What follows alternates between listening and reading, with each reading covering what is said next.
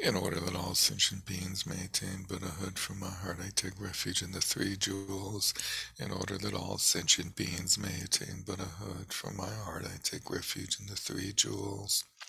In order that all sentient beings may attain Buddhahood, from my heart I take refuge in the three jewels. Whatever the virtues of the many fields of knowledge, all are steps on the path of omniscience. May these appear in the clear mirror of intellect. O Manjushri, please accomplish this. Good evening and hello. Hope you're well.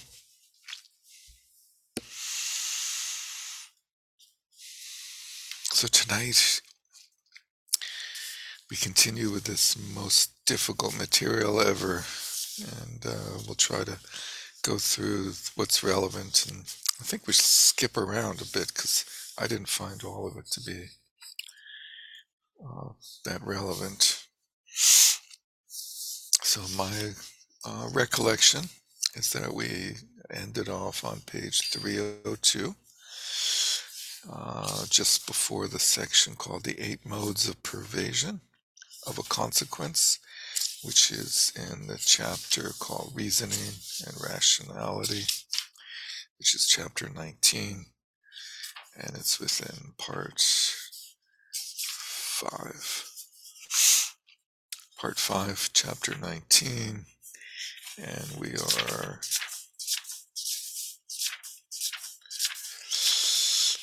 about halfway through that chapter.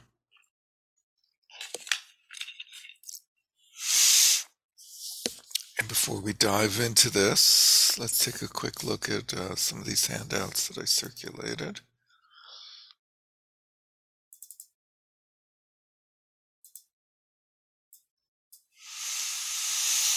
So, the 3-part syllogism for inferential valid cognition. The easiest way to look at this is that A, the subject, is B, the predicate, because it is C, which is called the reason. In our text, this C is called what?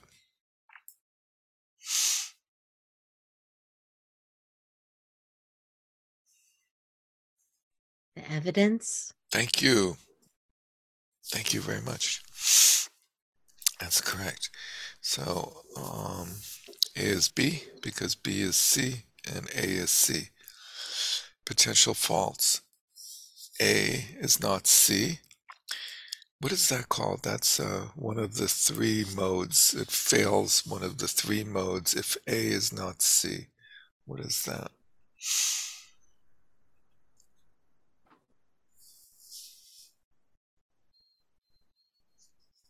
Invalid subject?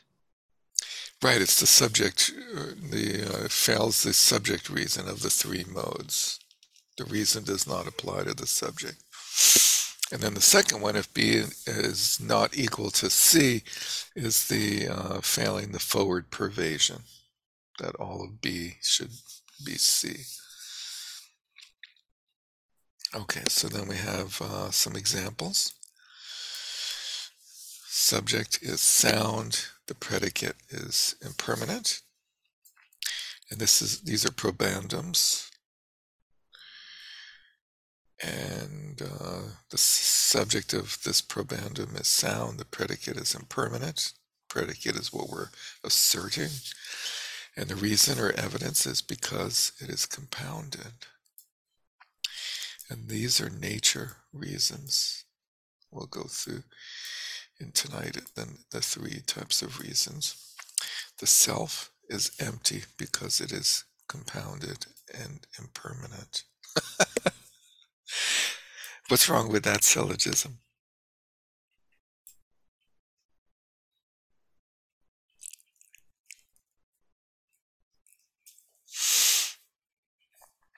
Is the self compounded and impermanent? No, it doesn't exist. Thank you, sir. That's what's wrong with that syllogism. So the idea of the self, I guess, or the way that the self is thought about, is as something that is compounded and impermanent, and therefore empty. Anyway, dharmas are empty because they're neither one nor many, and they're dependently arisen. They're also compounded and impermanent. But the funny thing is, you could say that about all these, to some so what's the difference between saying that the self does not exist and therefore this syllogism is invalid, versus saying that sound does not exist and therefore it's you can't say it's compounded?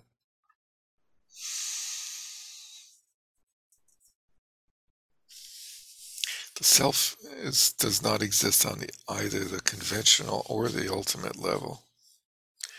Sound has conventional manifestation, but not ultimate existence. Same with dharmas. These are all nature reasons. It's the nature of sound to be compounded, and therefore it's impermanent. It's the nature of dharmas to be neither one nor many. Why are they neither one nor many? Because they're compounded.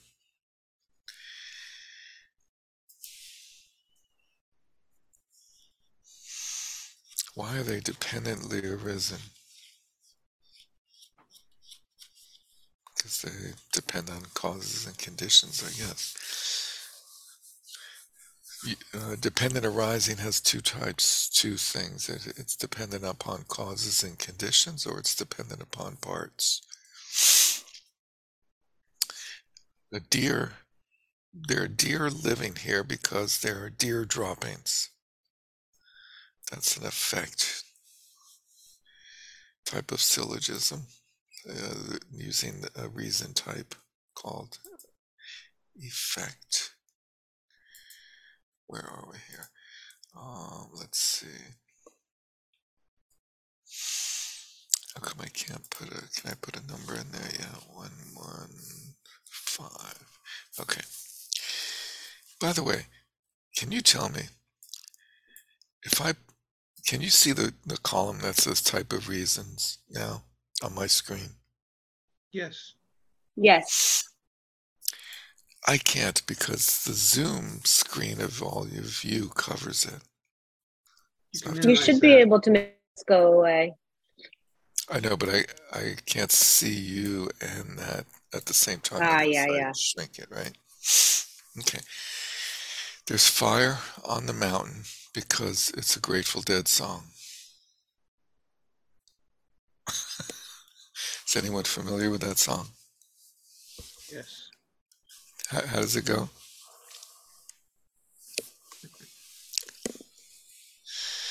Fire on the mountain. It's just fire on the mountain. That's the words. The majority of the words are fire on the mountain. Anyway, there's fire is on the mountain because there's smoke on the mountain. Okay, non-observation. Children of barren women do not exist because barren women don't have children. Horns of a hare don't exist because hares don't have horns. They have hair.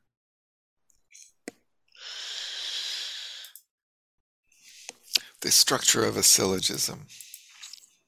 Maybe I should have done this one first. The subject is the subject.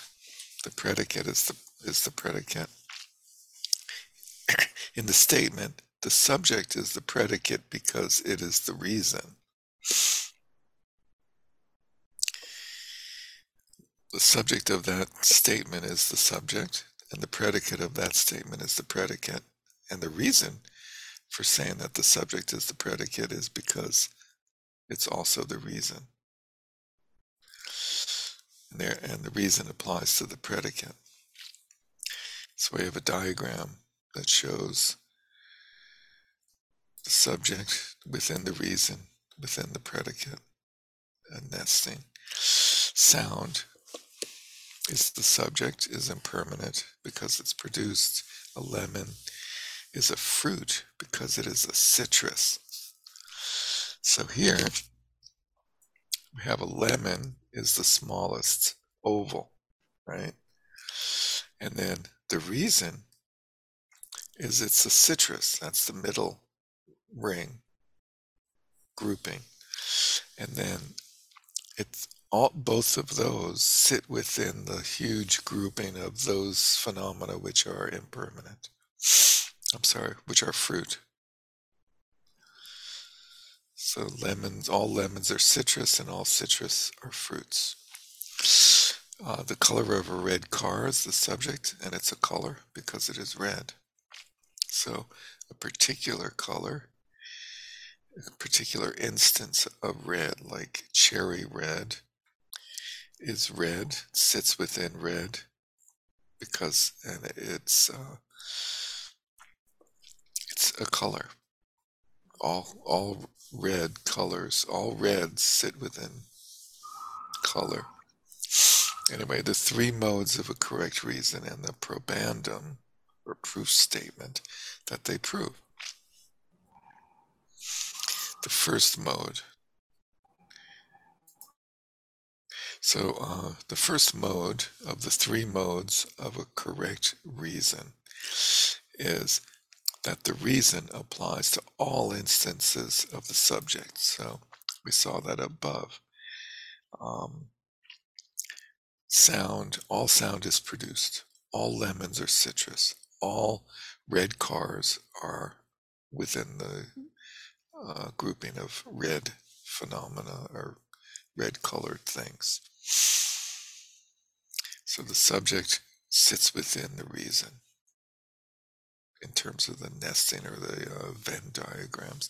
The reason applies to all instances of the subject. Citrus applies to all instances of lemons.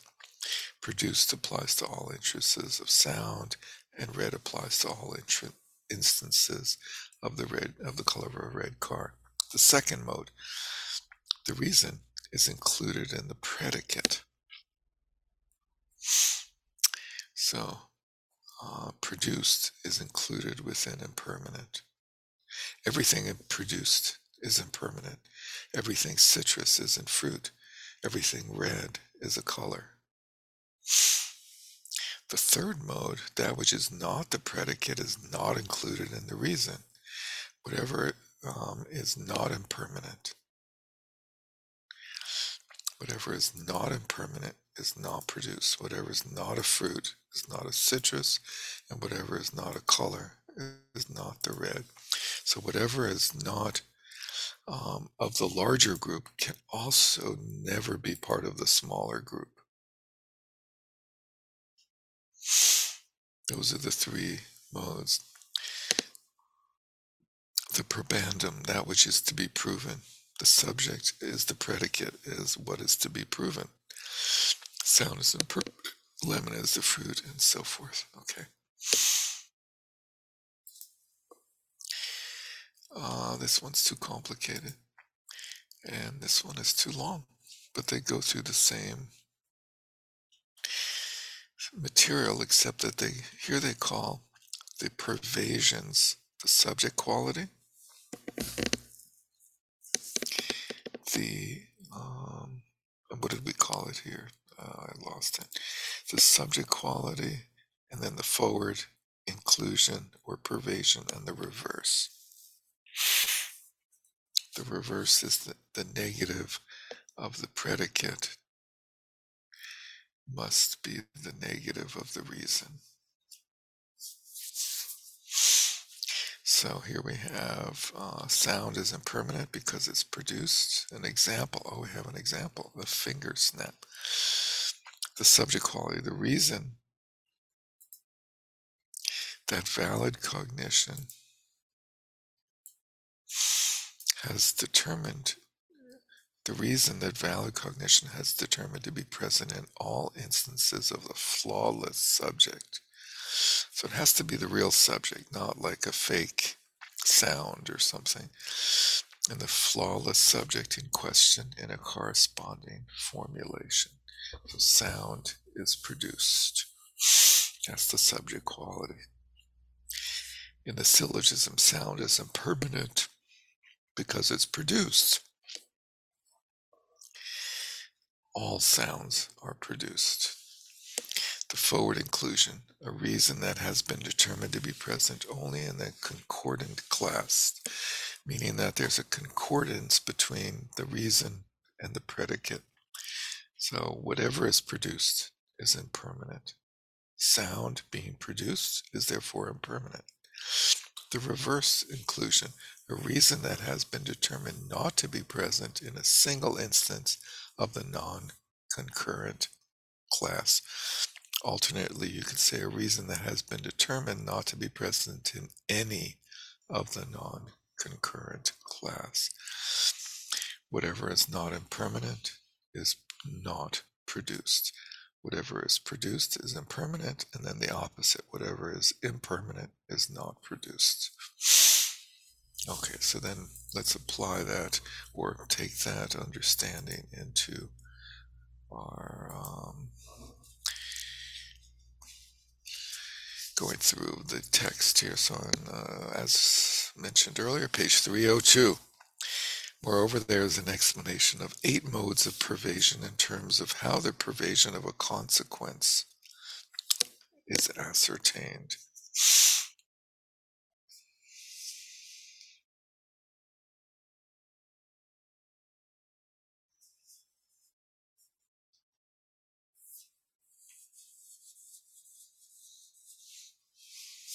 How are they using the term consequence?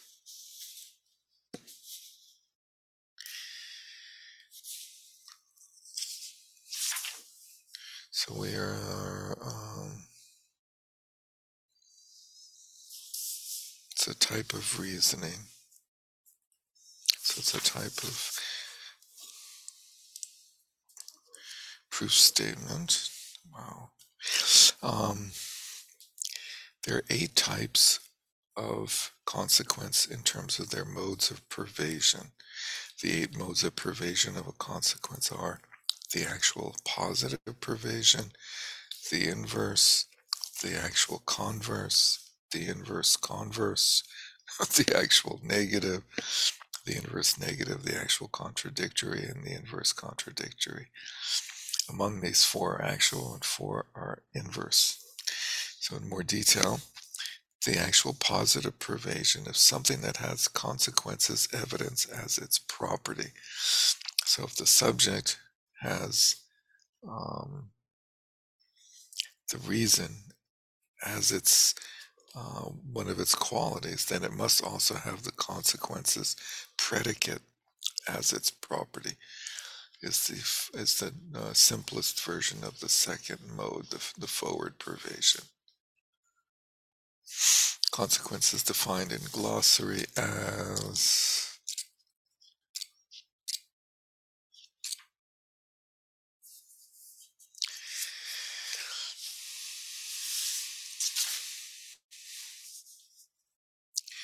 consequence, logical consequence, or consequential reasoning is a formally structured argument designed to uproot a wrong view. So we're in the prasanga section of reasoning using consequential reasoning.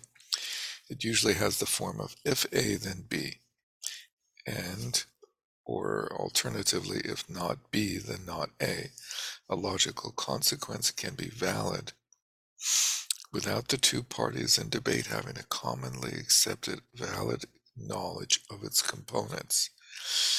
So this is the type of reasoning that's used in Madhyamaka reasoning, where one member of the 2 parties involved in the discussion does not take the existence of the particulars, meaning the subject and the predicate and the evidence, to actually be existent, but instead that Madhyamaka person can take the proposition presented by the person who believes in true existence of phenomena and unpack it using consequential reasoning, as we've been through. There's affirming consequences and refuting consequences. Personally, I did not find this whole 8-fold schema of any help. So we sort of went into a little bit, and I'm gonna skip to the end of it if that's okay.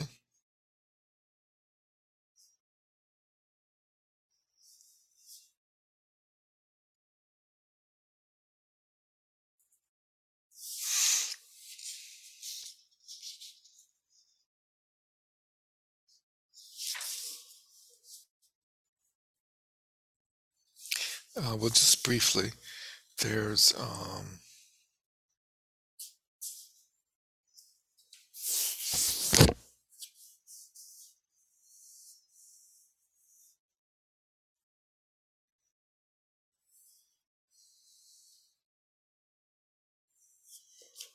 no, they separate sort of correct consequential reasoning or positive versus fallacious consequential reasoning or negative consequential reasoning. But again, not very helpful.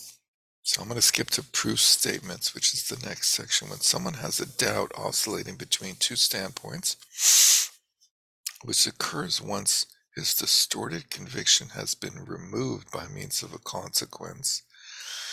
So after we uproot somebody's mistaken beliefs by demonstrating the unwanted consequence of that person's views, they then remain in a situation of doubt where they're oscillating between the various remaining options and not quite ready to commit to the correct one. That doubt must be eliminated through the use of a proof statement. After you've pulled the rug out, then you need to give them something to stand on, the correct version. A correct proof statement, a flawless statement of evidence, and an inference for the purpose of others. So in other words, this is not something that one would need to do for oneself. It is are synonymous. It is a correct proof statement because it is a statement expressing a correct proof. It is a flawless statement of evidence because it is a statement of correct evidence characterized by the three modes which we just went through.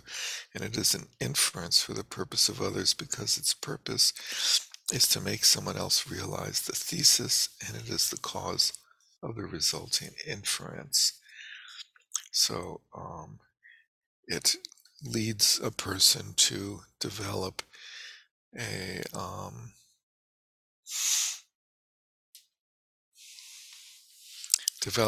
correct thesis and which leads to a correct conclusion. In the logic of language, Moksha Karagupta says, for the purpose of others indicates that which is for the sake of others. Inference for others is a statement. It is a statement that demonstrated three modes of correct evidence causes others to realize, i.e. understand it. So even though it's a verbal statement, it can metaphorically be referred to as an inference. So it can be verbalized, but it's a verbal statement, but it produces an inference. The definition of an inference for the purpose of others is a flawless two-part statement demonstrating the three modes of the evidence seen by the proponent's own valid cognition to the opponent without any fault in wording the reference and cognition. The two parts are the part expressing the pervasion and the part expressing the evidence as an attribute of the subject are the two essential parts of a correct syllogism. And the pervasion has a positive and a negative version. When it's taught that a correct proof statement must have four distinctive features, those are distinctive causal feature. There must be a prior valid cognition that has already realized what is to be demonstrated. So in order to lead others to conclusion, you must have understood it yourself. Distinctive feature of the subject matter must express its subject matter, the three modes of correct evidence, without any fault of excess or omission. It must pass the test of the three modes Distinctive feature of its character must be free of any faults of the three: wording, factual reference, and cognition. Must be stated properly and be based in fact or reality, and be verifiable by valid cognition. Distinctive functional feature: it must actually produce its effect. So if the person doesn't realize the inference, it has not cannot be called a correct proof statement. The faults in wording, factual reference, and cognition refer to the following: when a proof statement demonstrates the three modes, if the three modes are established with respect to the facts, but not established by the valid cognition of the proponent and the opponent, then this is a fault of cognition. If the three modes are not established with respect to the facts, then this is a fault of factual reference. And if the three modes are expressed excessively or insufficiently, then this is a fault of wording. In the Compendium of Valid Cognition by Dharmakirti, he says, inference for the purpose of others makes clear the facts that one has already seen by oneself. The phrase seen by oneself indicates that it is not enough for the three modes demonstrated by a proof statement to be merely accepted by the opponent. Rather, they must be ascertained by the valid cognition of both the proponent and the opponent. So it has to go beyond just sort of a tacit acceptance. It has to actually lead to a cognition, a valid inferential cognition. The word facts indicates that it is not enough for the three modes demonstrated by a proof statement to be posited by scriptural citation alone or rumor. Rather, the empirical facts must be established as an object of valid cognition. The phrase makes clear indicates that when demonstrating three modes to an opponent by means of a proof statement so as to produce a recollecting awareness that recalls the three modes, it must be free from the faults of exceeding the three modes and of not satisfying them.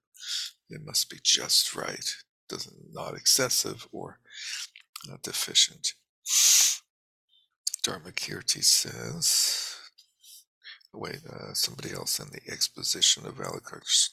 Some say that since it is others who are to be instructed through the proof statement, the evidence that is understood by the other, even if it is not seen by oneself, is a means of proof.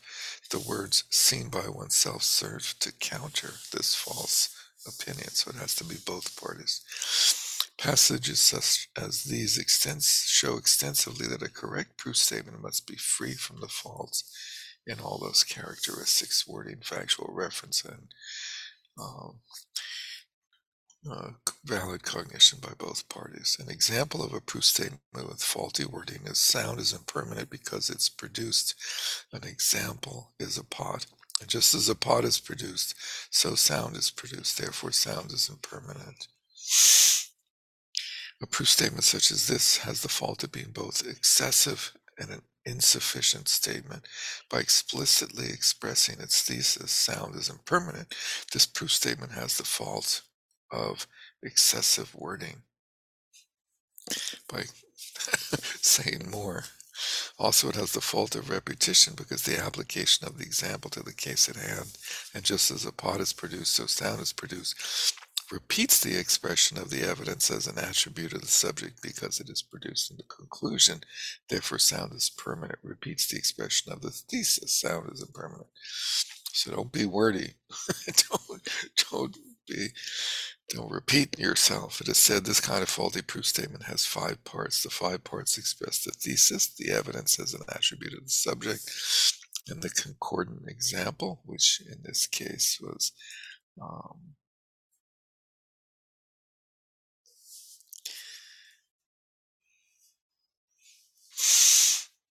a pot. The application of the example to the case at hand, and the conclusion.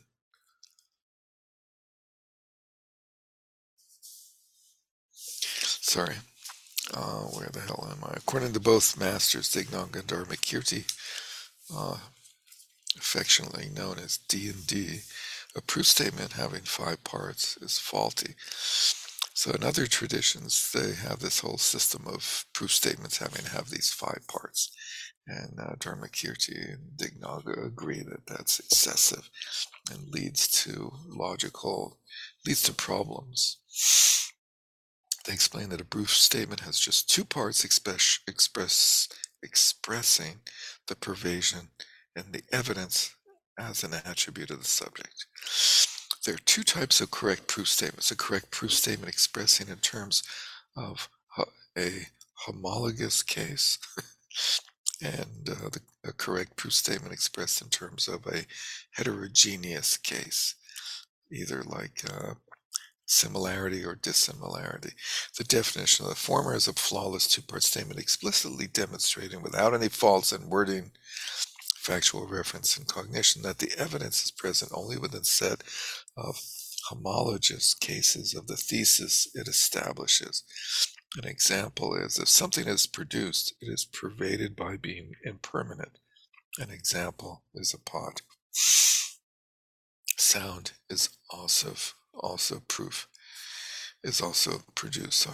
Through reducing the example, the statement applies the example and the evidence as homologous instances of the predicate to be proven. Hence, it is called a correct proof statement expressed in terms of a homologous case. The definition of the latter, not a ladder that you climb on, but the latter of the two cases, is that of the heterogeneous case, where they're dissimilar, is a flawless two-part statement explicitly demonstrating without any fault in wording, factual reference, and cognition that the evidence is necessarily absent in the set of heterogeneous cases of the thesis it establishes. An example is a proof statement such as, if something is permanent, it is pervaded by being unproduced. An example is space, which is not causally conditioned. Sound, on the other hand, is produced.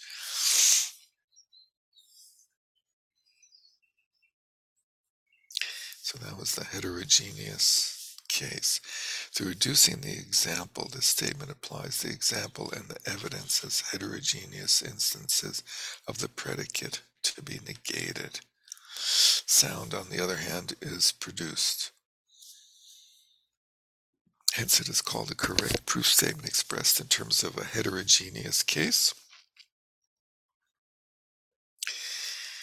Dignaga says, a homologous example is a case that, similar to the inferential evidence, exists only when the thing to be proven is present. An example is whatever is produced is seen to be impermanent, such as a pot and so on. A heterogeneous example is a case that shows that the inferential evidence does not exist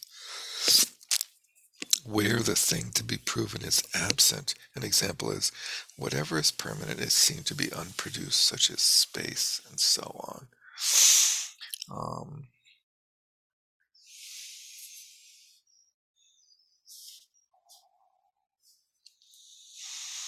Is seen to be unproduced.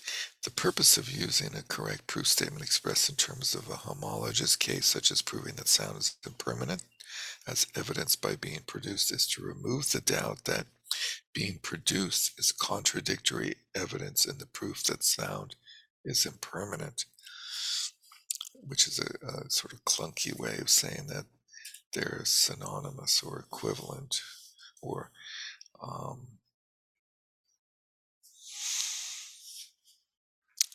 a tautology. If something's produced, it's impermanent, and if it's impermanent, it's produced. The purpose of using a correct proof statement expressed in terms of heterogeneous cases, such as proving that sound is impermanent, as evidenced by being produced, which is the opposite of produced is impermanent, and permanent is produced, is to remove the doubt that being produced is inconclusive evidence in the proof that sound is impermanent. There it goes both ways. Dignaga says this is the procedure. Both should be stated as antidotes to exclude contradictory and inconclusive evidence. Anyway, that little further subdivision is not that helpful. Again, with regard to there being many different recipients of and purposes for positing an object in a proof statement, exposition says, regarding the example of the fact that the thesis is of the nature of the evidence, the predicate is of the same nature as the reason, or that it is the cause of the evidence. So we have two types of reasons or evidence, two types of evidence. There's nature evidence and causal evidence. Is demonstrated to someone who does not know that relationship. For those who know, the evidence alone is stated, and you don't need to point out whether it's a nature or an effect relationship. Therefore, if one knows the relation between evidence and predicate as being nature or evidence, the statement of either one or of the two, homologous or heterogeneous examples, will by implication recall to mind the other one because they're implicative in that way. Dharmakirti explains how a proof statement needs to be made to those people who have no knowledge of the relation between the evidence and the predicate with regard to the example or the subject, either the intrinsic relation or the causal relation between the evidence and the predicate. The two types of possible relationships. Intrinsic is nature, or causal is effect, cause and effect, sometimes called function. So that they may gain an understanding of the two evidence-predicate relations. So the types of relationships between the predicate, that which is to be proved, and the evidence is of two types. There's nature and effect. So those opponents who are versed in both forms of the pervading relation, yet do not know that the evidence is an attribute of the subject, one must present a proof statement so that they understand just the evidence or just the attribute of the subject separately. However, to those who already know the attribute of the subject and both forms of the pervading relation, meaning nature and effect, one need not posit a proof statement for the purpose of their understanding something they do not yet know.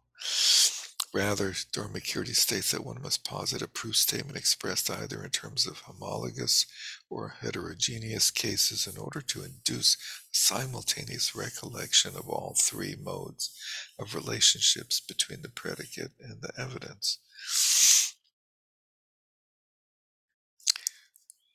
Also, since a correct proof statement expressed in terms of a homologous case shows that the evidence is present only in the set of homologous instances of what is to be proven, one can implicitly know that the evidence is not present in the set of heterogeneous cases of the proof. And conversely, the opposite, the vice versa. Therefore, for a single opponent, a proof statement expressed in terms of either homologous or heterogeneous cases individually is sufficient. You don't need to do, it's not necessarily to do both. In brief, for someone who has ascertained and not forgotten that the evidence is an attribute of the subject, the pervasion is expressed in order to establish the positive and negative pervasions. For someone who has ascertained and not forgotten the positive and negative pervasions, one states that the evidence is an attribute of the subject in order to establish that the evidence is an attribute of the subject. You point out those facts. For someone who has ascertained and not forgotten that the evidence is an attribute of the subject, along with the positive and negative pervasions, both are expressed. Also, there are cases in which the proof needs to be expressed first, and the three modes are established only after. When someone who has understood the three modes individually is able to recollect them simultaneously, the proof statement posited earlier becomes a correct proof statement for that purpose. The function of proof statements is to give rise to an understanding that simultaneously recollects all three modes of the proof statement. The intrinsic ability to prove the thesis lies really in the three modes, and the ability to give rise to the recollection of these lies in the correct statement. Here, Dharmakirti explains how the intrinsic capacity to prove the thesis is correctly located in the evidence that is characterized by the three modes, and the capacity to directly produce the recollection of the three modes resides in the proof statement expressing them. So everything ties together in a very neat little package. The thesis, the implied content of the proof statement. Now, having briefly explained the topic of proof statements, let's discuss the nature of a thesis implied by a proof statement. In general, the word thesis, or what is to be established, also known as the probandum, can have numerous senses. For example, the term can refer to the purpose for which a person strives, or to what they act upon, or to the goal of their activity. Here, in this particular context of the science of reasoning, the term thesis refers to the following. Consider someone who, on the basis of taking the presence of smoke rising on a mountain pass as the evidence, infers the presence of fire. Here, the smoke is the evidence of reason, and given that what is being proved is the presence of fire on that smoky pass, the existence on that pass, of fire on that pass, is the thesis to be proven. Since such a thesis is understood on the basis of evidence, it is that which is to be understood. And since it is being inferred by means of evidence, it is the thing to be inferred by evidence. It is the validly inferred object, since it is the object inferred through ascertaining the three modes of valid evidence, and since it's taken as a position by a party in debate is the position, since it's taken as a proposition by a party in debate is the proposition. These terms are all synonymous. All of this stuff is just sort of like excessive, totally excessive, compulsive, obsessive compulsive, excessive, laying the groundwork of all these different possibilities. But let's see. In the view of the above, the presence of fire is referred to as the predicate of the thesis, since it is the particular or universal feature of the thesis, the existence of fire in the pass. The smoky pass the smoky pass is the locus of debate, in that it's the locus in reference to which the proponent and opponent discuss whether there is fire.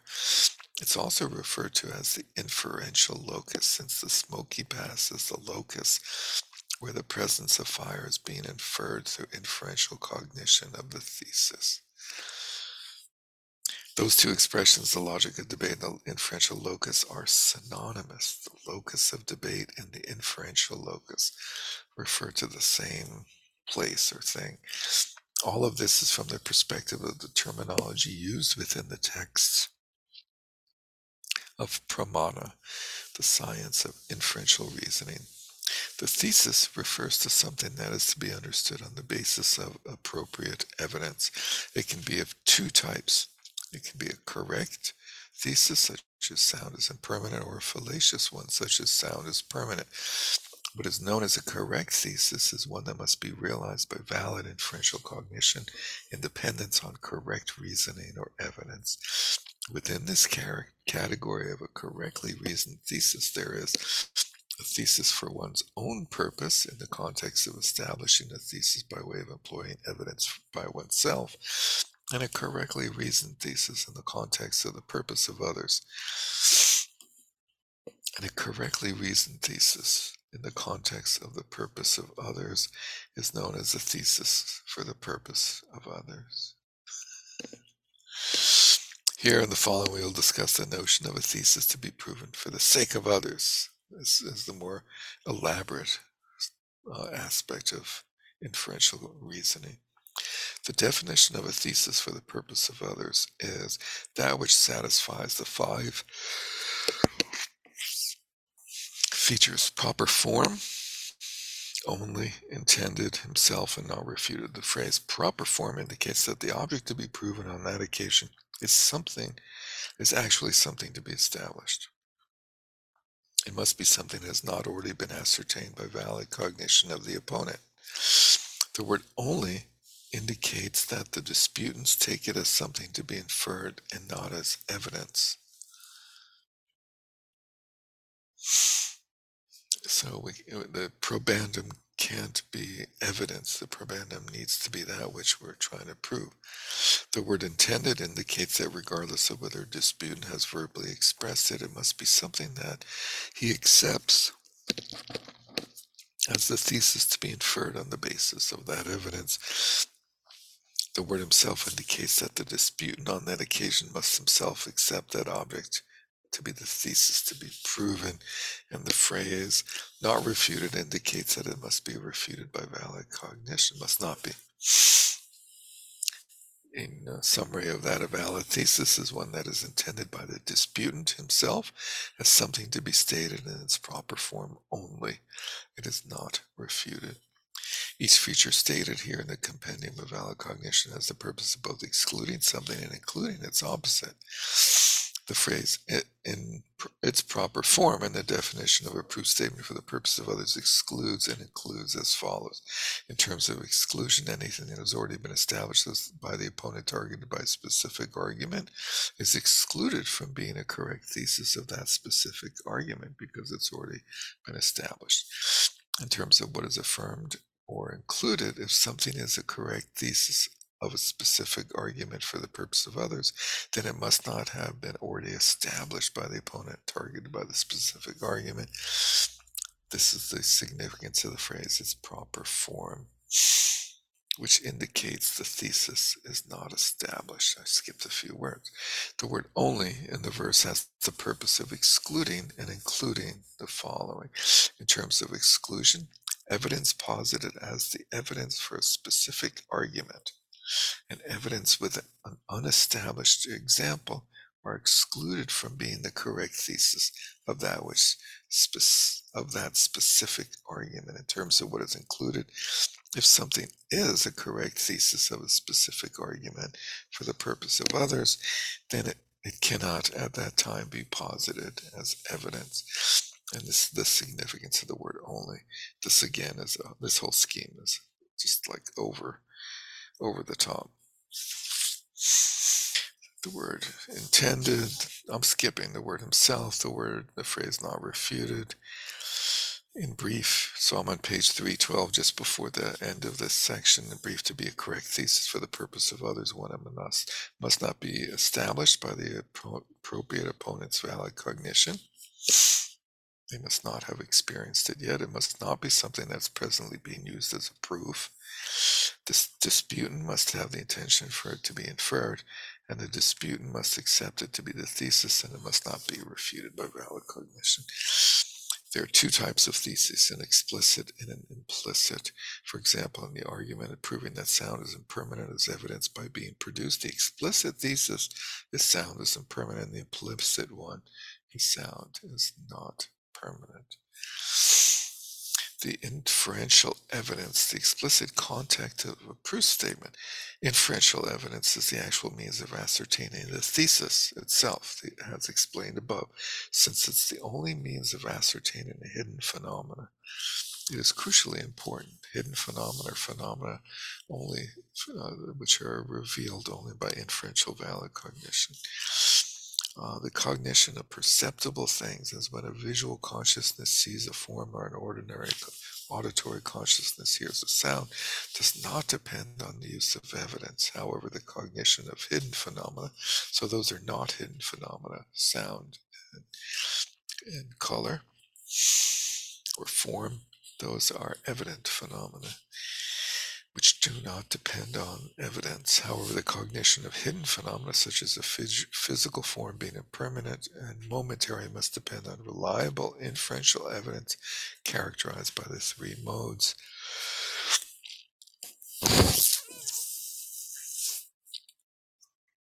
Which we've been through a number of times, so I'm going to skip the quote. And this stanza presents the three modes, the defining characteristics of correct inferential evidence. It also states that correct inferential evidence is only of three types.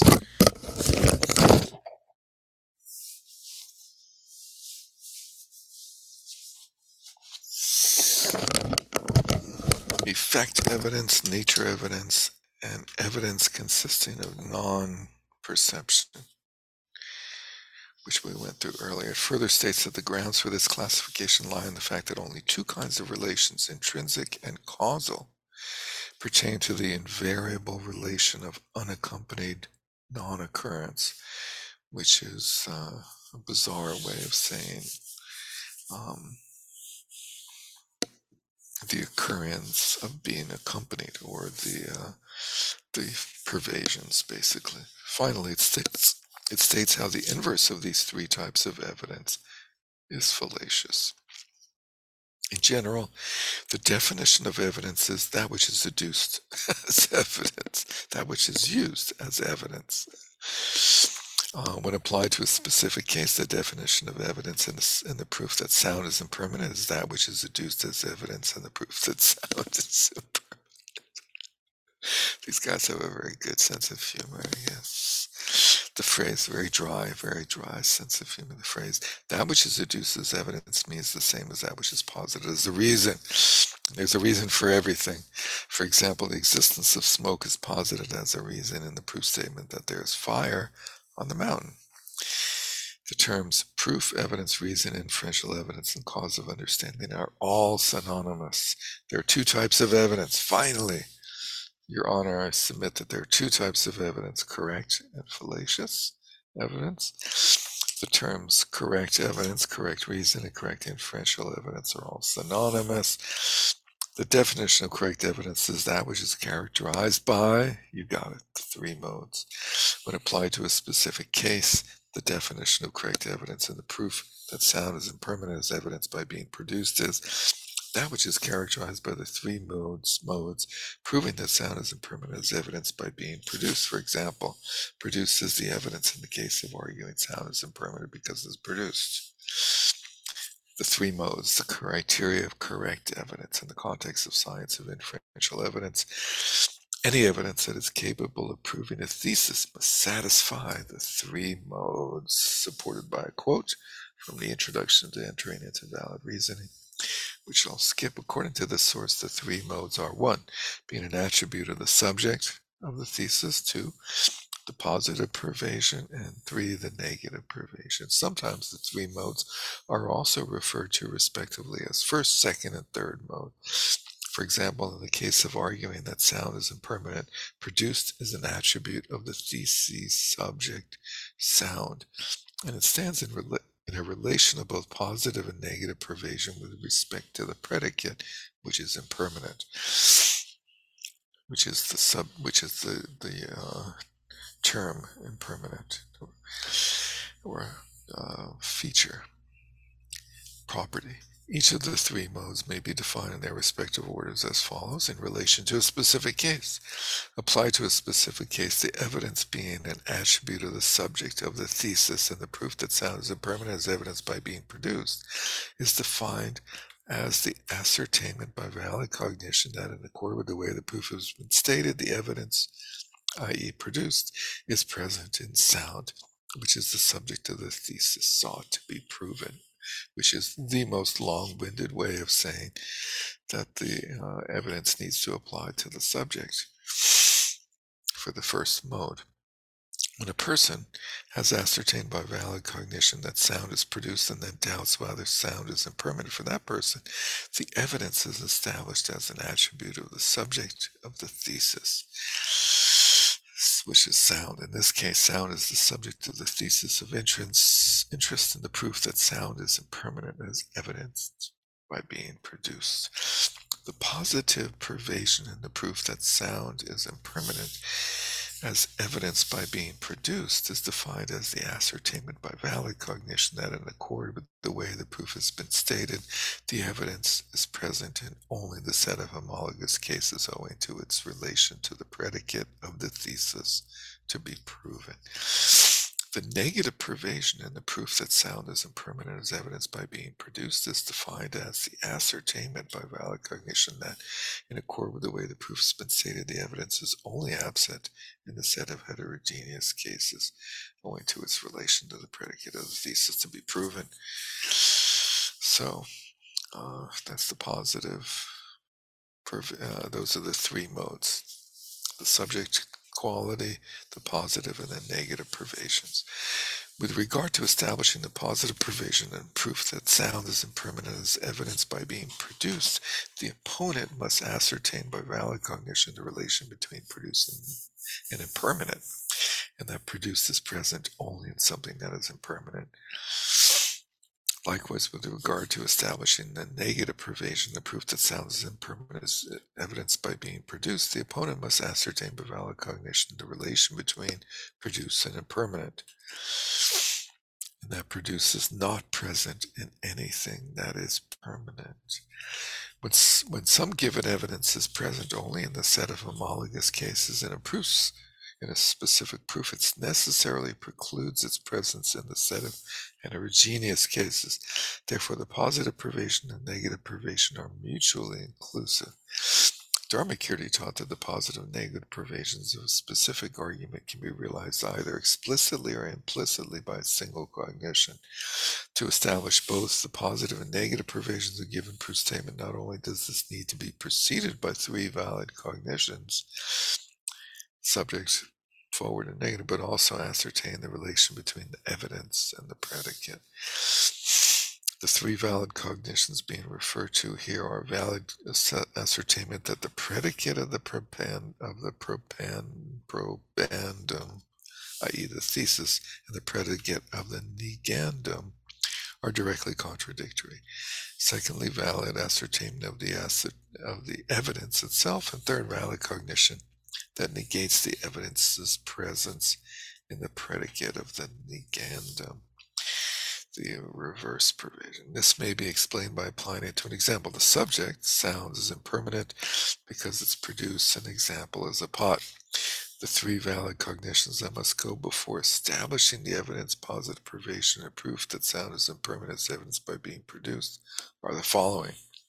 Valid ascertainment that permanent and impermanent, which are respectively the predicate of the negandum and the predicate of the probandum for that evidence, are directly contradictory.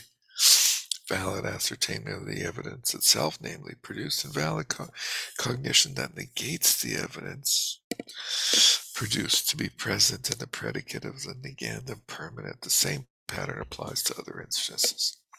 The term ascertainment is included in the definitions of the three modes for the following reasons. Taking the example of reasoning that sound is impermanent as evidenced by being produced, the inclusion of the term ascertainment as part of the definition of the first mode, i.e. the attribute of the subject of the thesis of that argument, precludes produced from being unestablished evidence in the proof that sound is impermanent.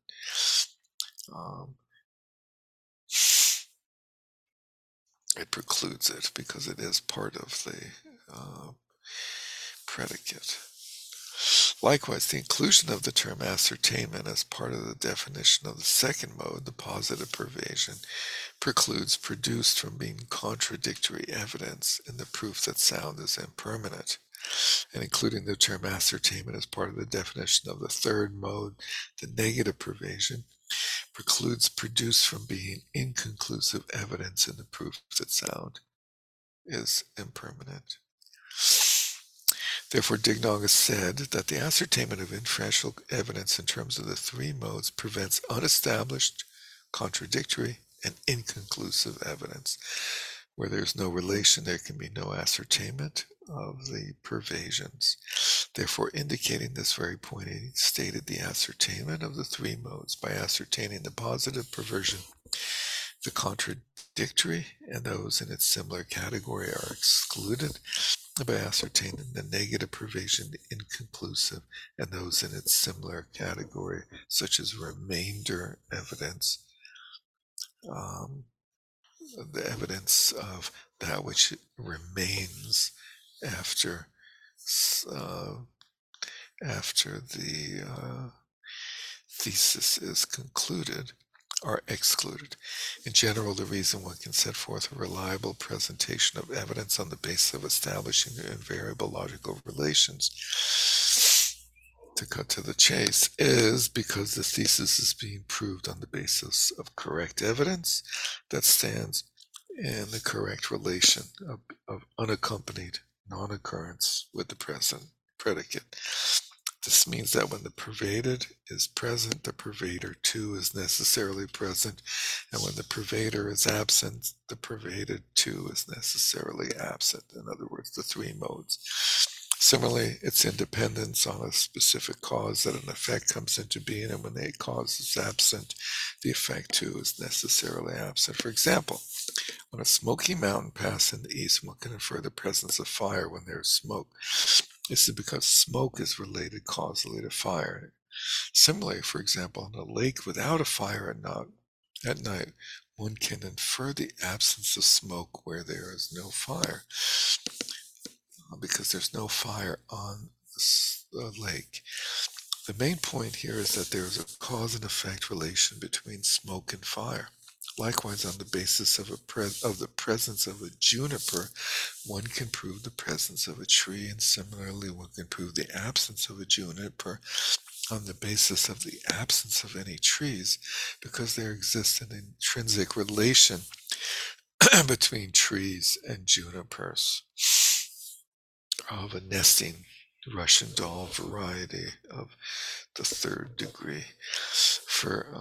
If there's no such relation, one cannot establish the positive and negative pervasions. For example, you cannot prove that a person has horses with the evidence that he has cows. Similarly, you cannot prove that a person has no cows with the evidence that he does not have horses. This is because there's no relation of unaccompanied occurrence between cows and horses, whereby one would not occur without the other, which is a nice finally a nice way of explaining what this unaccompanied non-occurrence is about, is that talking about whether somebody has horses or not has no impact on whether they have cows or not.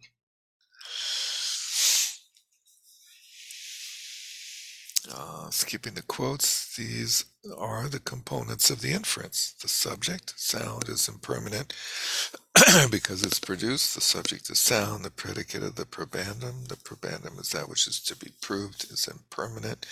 The evidence is it's produced, and the probandum, the thesis then, is that sound is impermanent. Phew. Chapter 20, Categories of Correct Evidence.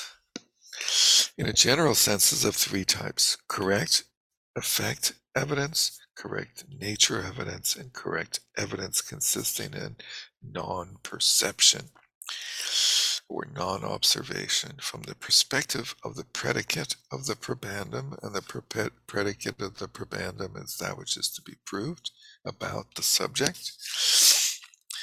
Correct evidence is of two types: correct evidence for a negation or an affirmation.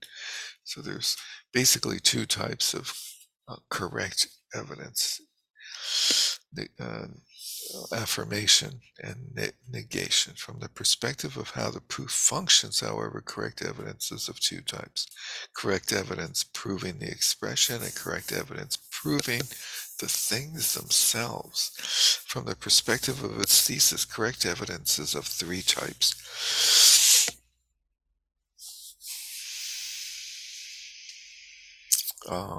It's odd they didn't explain that last statement yet. Well, maybe they will.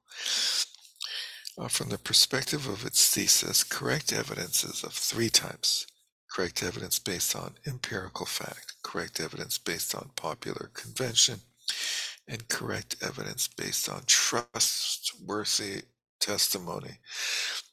So those three sources of evidence, of correct evidence, can be those three things. From the perspective of how it is present in similar cases or homologous cases, correct evidence is of two types: correct evidence that is pervasively present in the set of similar cases, and two, correct evidence that is present in a subset of the set of similar cases.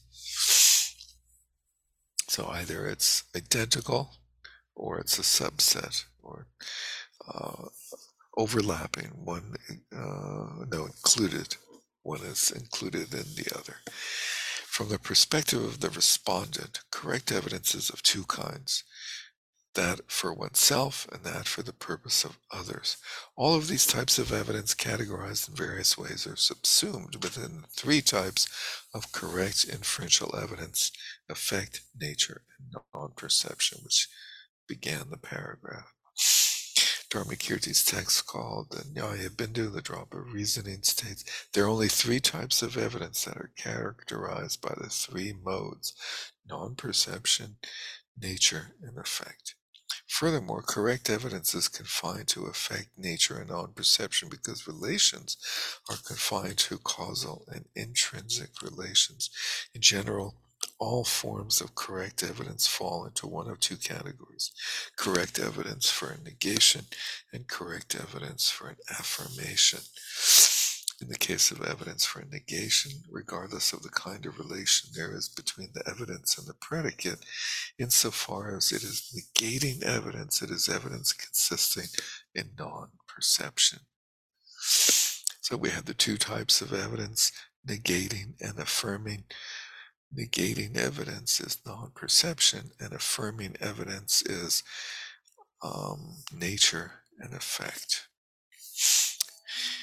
In evidence used to affirm something, the relation between evidence and predicate must be either a causal relation or an intrinsic relation. Intrinsic relation is indicates that it's of the nature variety. The kind of evidence that establishes a causal relation are effects, and the kind of evidence that establishes the intrinsic relation is the thing's actual nature. Correct effect evidence, an effect used as evidence. The definition of correct effect evidence is that which is characterized by the three modes pertaining to an effect. An instance of something that is correct effect evidence in a specific proof is defined as follows: it is correct evidence for an affirmation in a specific proof, and in the proof using this evidence, there is something that is both the evidence's cause and the object taken as the explicit predicate of the probandum. Here, the actual predicate of the probandum's effect is characterized by the three modes and is posited as the evidence. It is thus called correct effect evidence. For example, when smoke is posited as evidence in the proof of the existence of fire on a smoky mountain pass, that smoke is the effect of the fire that is in the proof. That is the predicate of the probandum, and is characterized by the three modes. In the proof of the existence of fire located on the mountain pass, thus it is said to be characterized by the three effect modes. There are five types of correct effect evidence. Correct effect evidence proving the actual cause, that proving the preceding cause, that proving a general cause, that proving a particular cause, and that proving, and correct effect evidence inferring the cause's attributes. Thus, these are types of effect evidence that prove, respectively, the actual cause, preceding cause, the mere existence of a cause, the existence of an additional cause, and the cause's attributes. Regarding the effect evidence proving the actual cause, the Sutra of the Ten Dharmas says, just as fire is known from smoke and water from waterfowl, as illustrated by this citation, we can posit, for example, on a smoky mountain pass, there is fire because there is smoke, and in a place in the east where there are waterfowl, there is water because waterfowl have been hovering about for a long time. An effect is inferential evidence for a cause in terms of that number of essential properties without which it could not occur. Second, regarding correct effect evidence proving a preceding cause, we can posit the following example. The awareness of a newborn infant is preceded by a prior awareness because it is an awareness.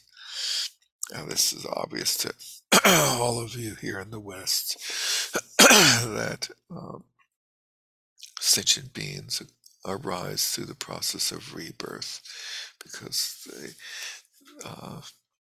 something can't come out of nothing. So you can't say that awareness arises out of nothing, nor can you say that awareness arises out of matter. So awareness must have arisen from a prior awareness. The quote is, when taking birth or respiration, the senses and awareness do not arise from the body alone without relying on something similar to themselves. So the body is sort of a supporting condition, but the direct cause is the prior moment of respiration, senses, and awareness. Third, regarding correct effect evidence proving a general cause, we can posit, for example, the aggregates that are characterized by suffering must have their own causes because they arise episodically.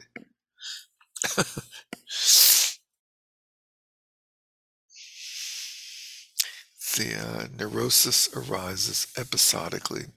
In other words, in episodes and seasons. Each season has a number of episodes, and those episodes are known as klesha attacks. Klesha attacks. Because it is episodic, only occurs sometimes, suffering is established to be caused. If it were not produced, then it would be either always present or always absent. Fourth, regarding correct effect evidence proving a particular cause, we can posit, for example, a perceptual sense consciousness apprehending a form has another condition apart from its dominant condition and its immediately preceding condition, because it does not arise through the mere fulfillment of its dominant condition and immediately preceding condition, and it does nevertheless arise occasionally. What is the dominant condition for a sense consciousness apprehending form? The visual sense faculty is the dominant condition. Thank you, Mary Beth. What is the immediately preceding condition of sense consciousness apprehending form?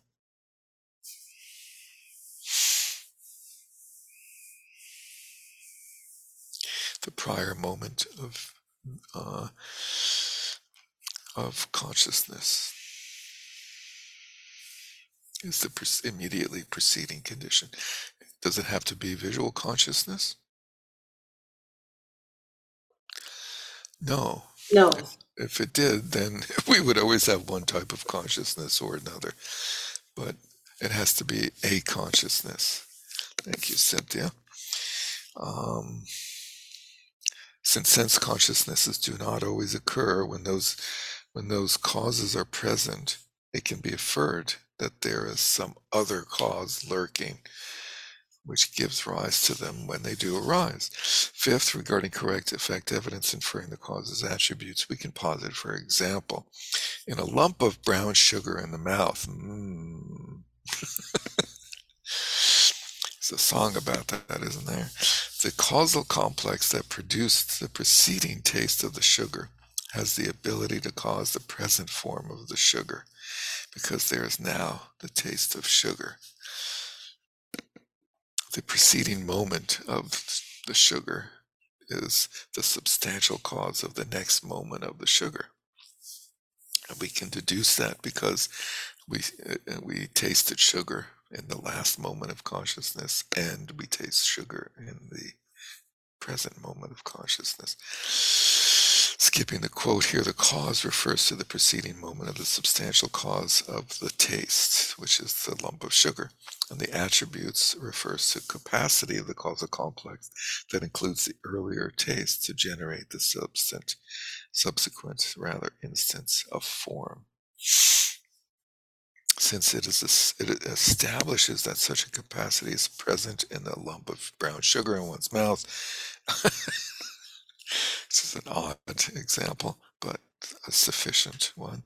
It is called effect evidence inferring the cause's attributes. Also, the earlier taste of sugar is the direct substantial cause of the later taste, which is a sense consciousness. and it is the direct cooperative condition of the later sugar's form. And the earlier sugar's form is the direct substantial cause of the later sugar's form, because it is the substance for both earlier and later moments of the lump of sugar is its form, and it's the direct cooperative condition of the latter sugar's taste, because it cooperates with the dominant and the immediately preceding condition of this taste consciousness. Therefore, both the taste and the form of the sugar establishes having a relation dependent on a single direct causal complex, which is the prior moment of lump of sugar in the mouth. In general, as part of the presentations of effect evidence in the epistemological text, there are extensive discussions about lumps of sugar. About the validation of the causal relation between fire and smoke. This is not simply to help one understand the causal relationship between fire and smoke. The aim of such a presentation is to use the relationship between fire and smoke as an illustration so that one can understand the nature of causal relation in the case of all instances of cause and effects, whether they are part of the external world or they are part of the internal world of our experience. And that concludes the effect evidence. Then we have nature, correct nature evidence. A thing's nature is used as evidence in court of law. The definition of correct nature evidence is that which is characterized by the three modes in terms of intrinsic nature applied to a specific case. The definition of correct nature evidence in a specific proof is as follows. Some X is correct evidence for an affirmation in a specific proof, and whatever is held to be the explicit predicate of the probandum. And the predicate of a probandum is that which is to be proven by the statement or probandum, and that proof is necessarily of the same nature as X. We can posit, for example, sound is impermanent because it's produced. Khanna-Kavarna's past practice as a lawyer says, all phenomena that have arisen, even slightly, are subject to cessation sooner or later. Dignaga says, a natural property is evidence for another natural property that is invariably concomitant with the mere presence of the property used as evidence, i.e. nature evidence.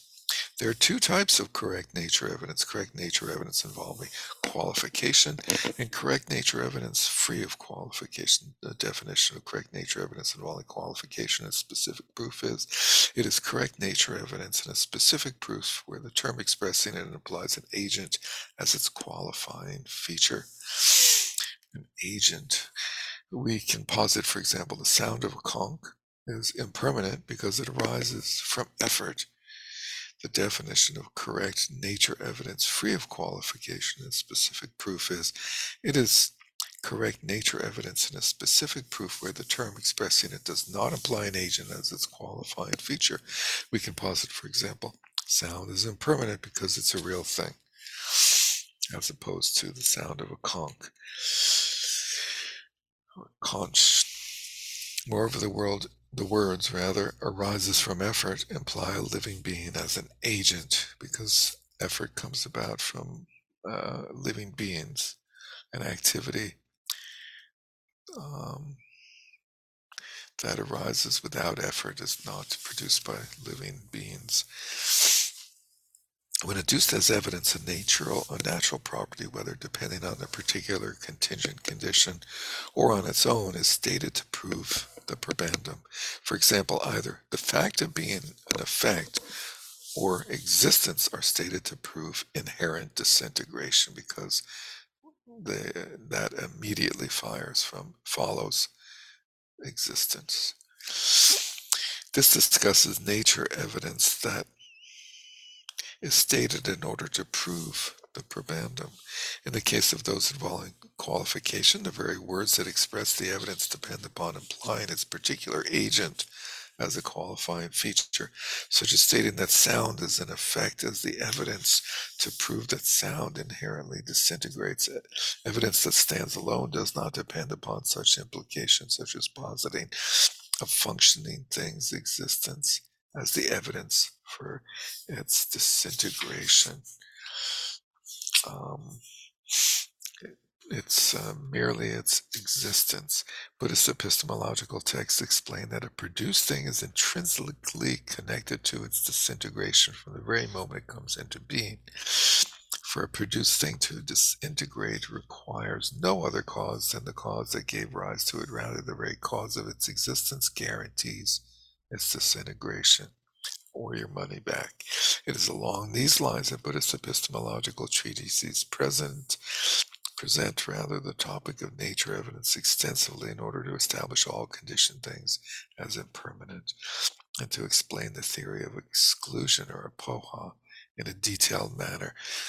Exclusion or apoha is the process of conceptual isolation of a general idea or a generally characterized phenomena, which is something that does not disintegrate immediately, and to identify the intrinsic relation and its meaning.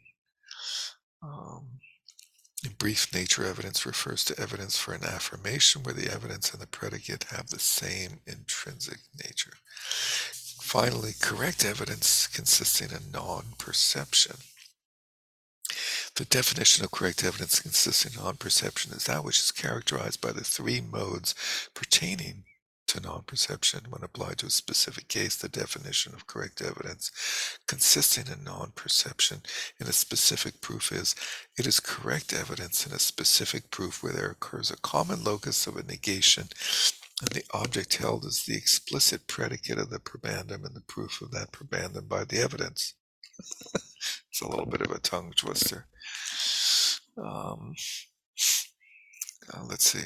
A specific proof where there occurs a common locus of a negation and the object held as the explicit predicate of the probandum in the proof of that probandum by the evidence. If there's a negation in the locus, then we can posit, for example, on a lake without fire at night, there's no smoke because there's no fire. Non-perception. Having seen this fact, the Tathagata gave the following teaching, which hopefully raised some eyebrows. A person should not judge another. Were a person to judge another, that person would be harmed. Very socially conscious, right, these days. Social justice, that nobody should judge, we shouldn't judge each other, right? Unless, however, you are the Buddha, and then you can, then only the Buddha can judge. Only I and others who are like me can judge other people. So only somebody who's enlightened can judge other people. If you're not enlightened, no, that's why we're all Buddhas, because we all judge. Oh, that's an incorrect proof statement, because which mode of the three modes is missing there? We are all Buddhas because we all judge, and I'd say all three modes are failed.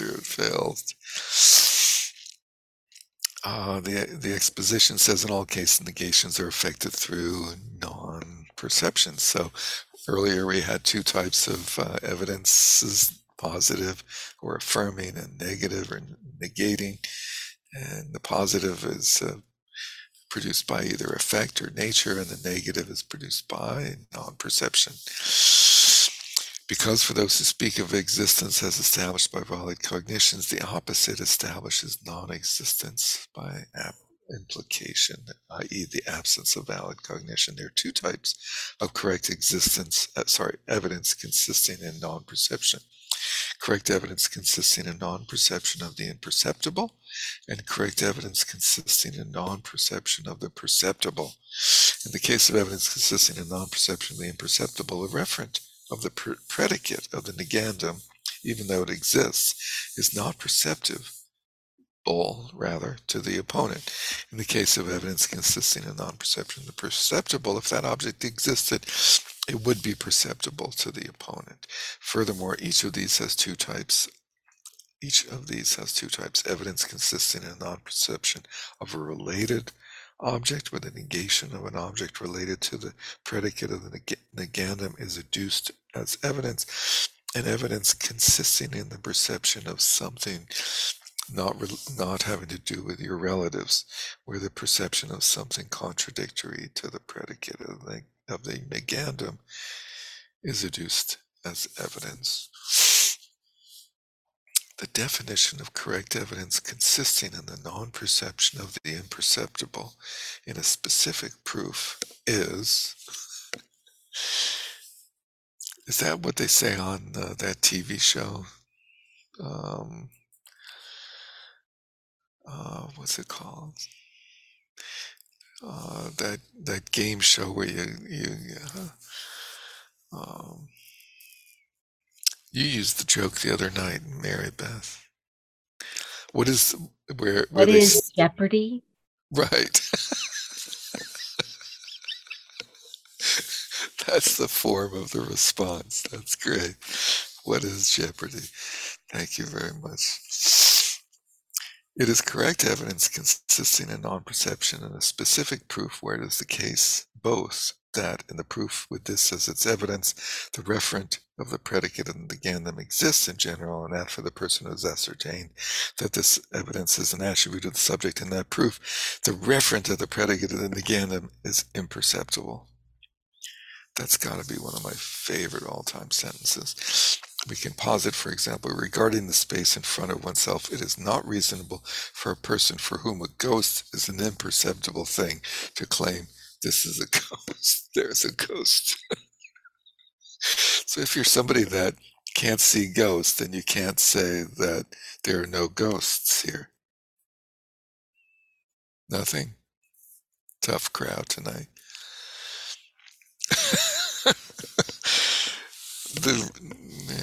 Okay. Because a person for whom a ghost is an imperceptible thing has not perceived a ghost with valid cognition ever. The non-occurrence of valid cognitions results in non-engagement with the non-existent. In general, things are imperceptible because of their spatial location, their temporal location, their nature, and so on. In the present context, since ghosts are by their very nature very subtle, they remain imperceptible to some people and are not ascertained by their valid cognition. So it would be imperceptible for such a person to make any claim about the presence or absence of ghosts.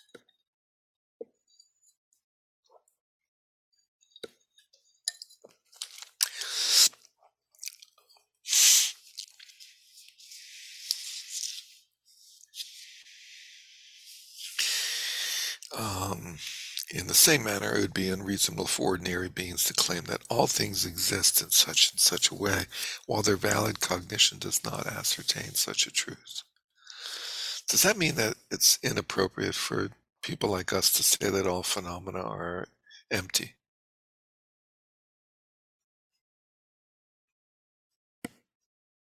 Because we haven't perceived it yet, you mean? Yeah, by valid cognition.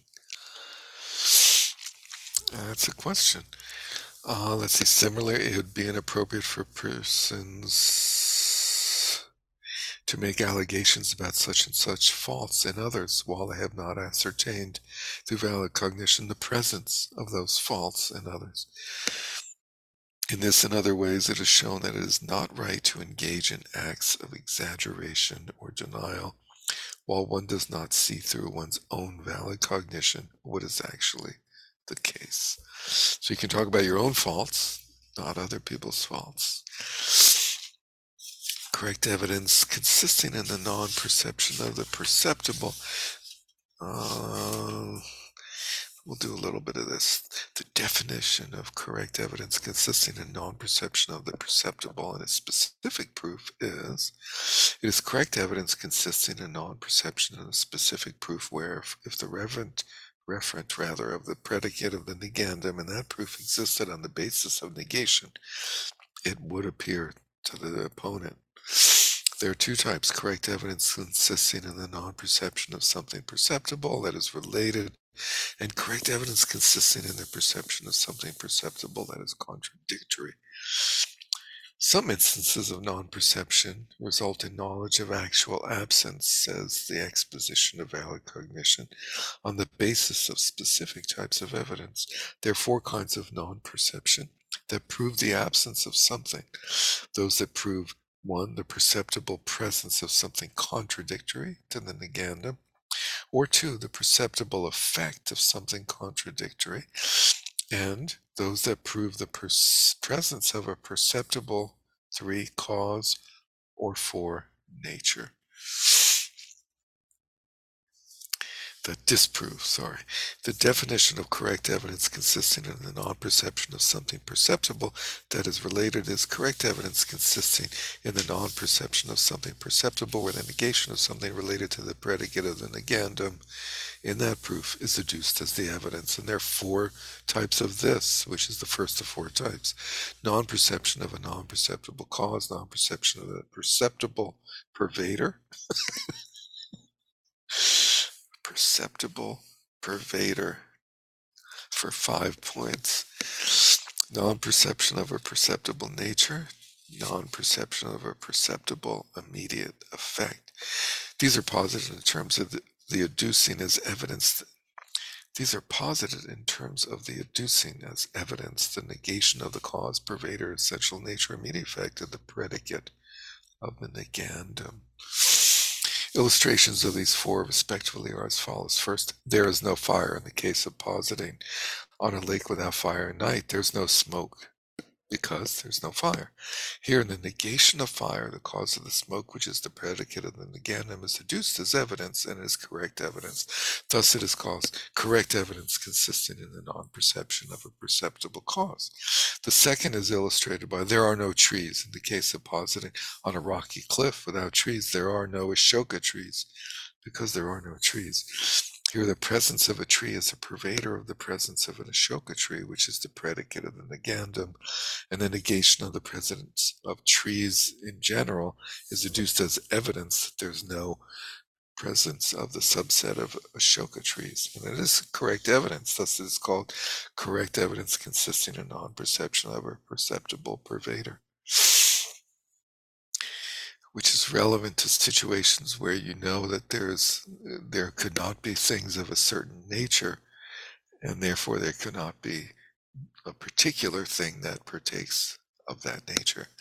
The third is illustrated by a pot is not perceived in the case of positing in a place where a pot is not perceived by valid cognition.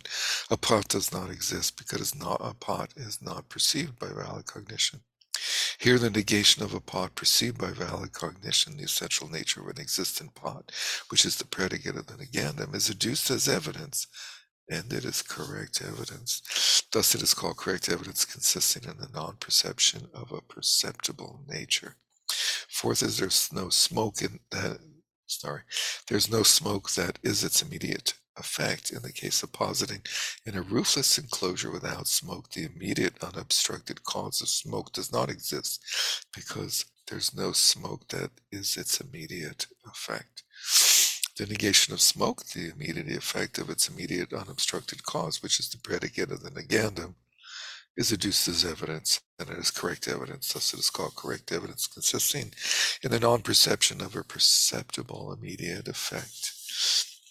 The predicate of the negandum is that which is being negated by a negative proof statement, by the way. The definition of correct evidence consisting in the perception of something perceptible that is contradictory is correct evidence consisting in the non-perception of something perceptible where the perception of something that contradicts the predicate of the negandum in that proof is adduced as evidence.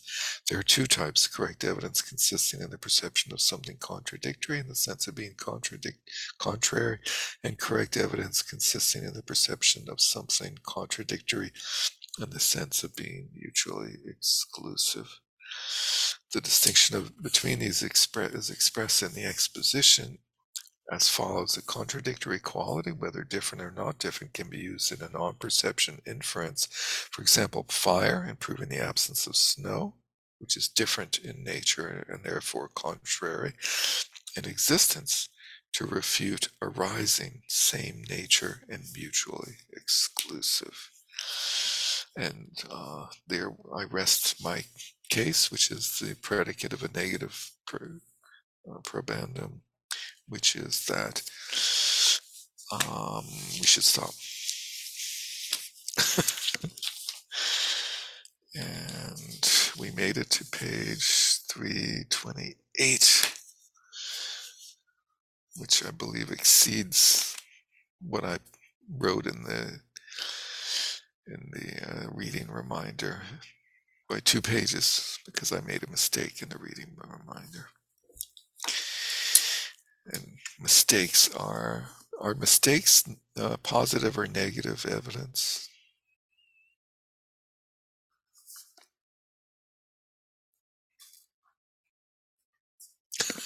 They are not evidence. Anyway, comments, questions, suggestions, responses? Well, it depends what you're trying to establish. A mistake could be evidence. A mistake could be evidence. Let's use that as our takeaway and begin there next week with a mistake. It's called mistaken evidence. Mistaken evidence. Like I said, I could predicate that I am an imperfect person because I just made a mistake.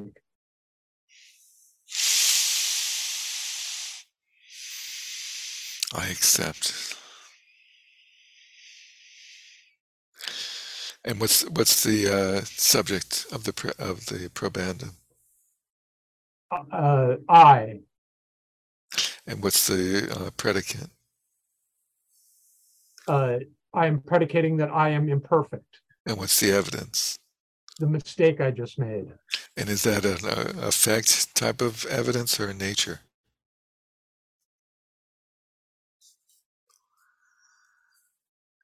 It's nature. It's like the tree, and it's nature, isn't it? Yeah, it's nature, right? Definitely, it's nature. And is it a positive, affirming statement, or is it negating? I think it's positive and affirming because we had evidence of the thing, and then we have evidence of. I think it's all positive. Except that we can't perceive you, so there's a catch. There you go. With the 2 cats and the broken down building. Anyway, thank you. That was good. On that on this fine note of the predicate of the negative probandum, we shall conclude with the supporting evidence of the dedication of merit. Is there evidence that there's actually merit that can be dedicated? By this merit may all obtain omniscience, may it defeat the enemy, wrongdoing from the stormy waves of birth, old age, sickness, and death, from the ocean of samsara.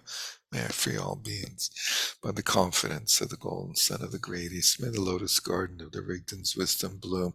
May the dark ignorance of sentient beings be dispelled. May all beings enjoy profound, brilliant glory. Thank you. See you next week for more of the same for a little while. We have, let's see, one more, maybe 2 more classes of reasoning. And then we get to meditation. Yay. Thank you. Take care. See you soon. Thank you. Good night.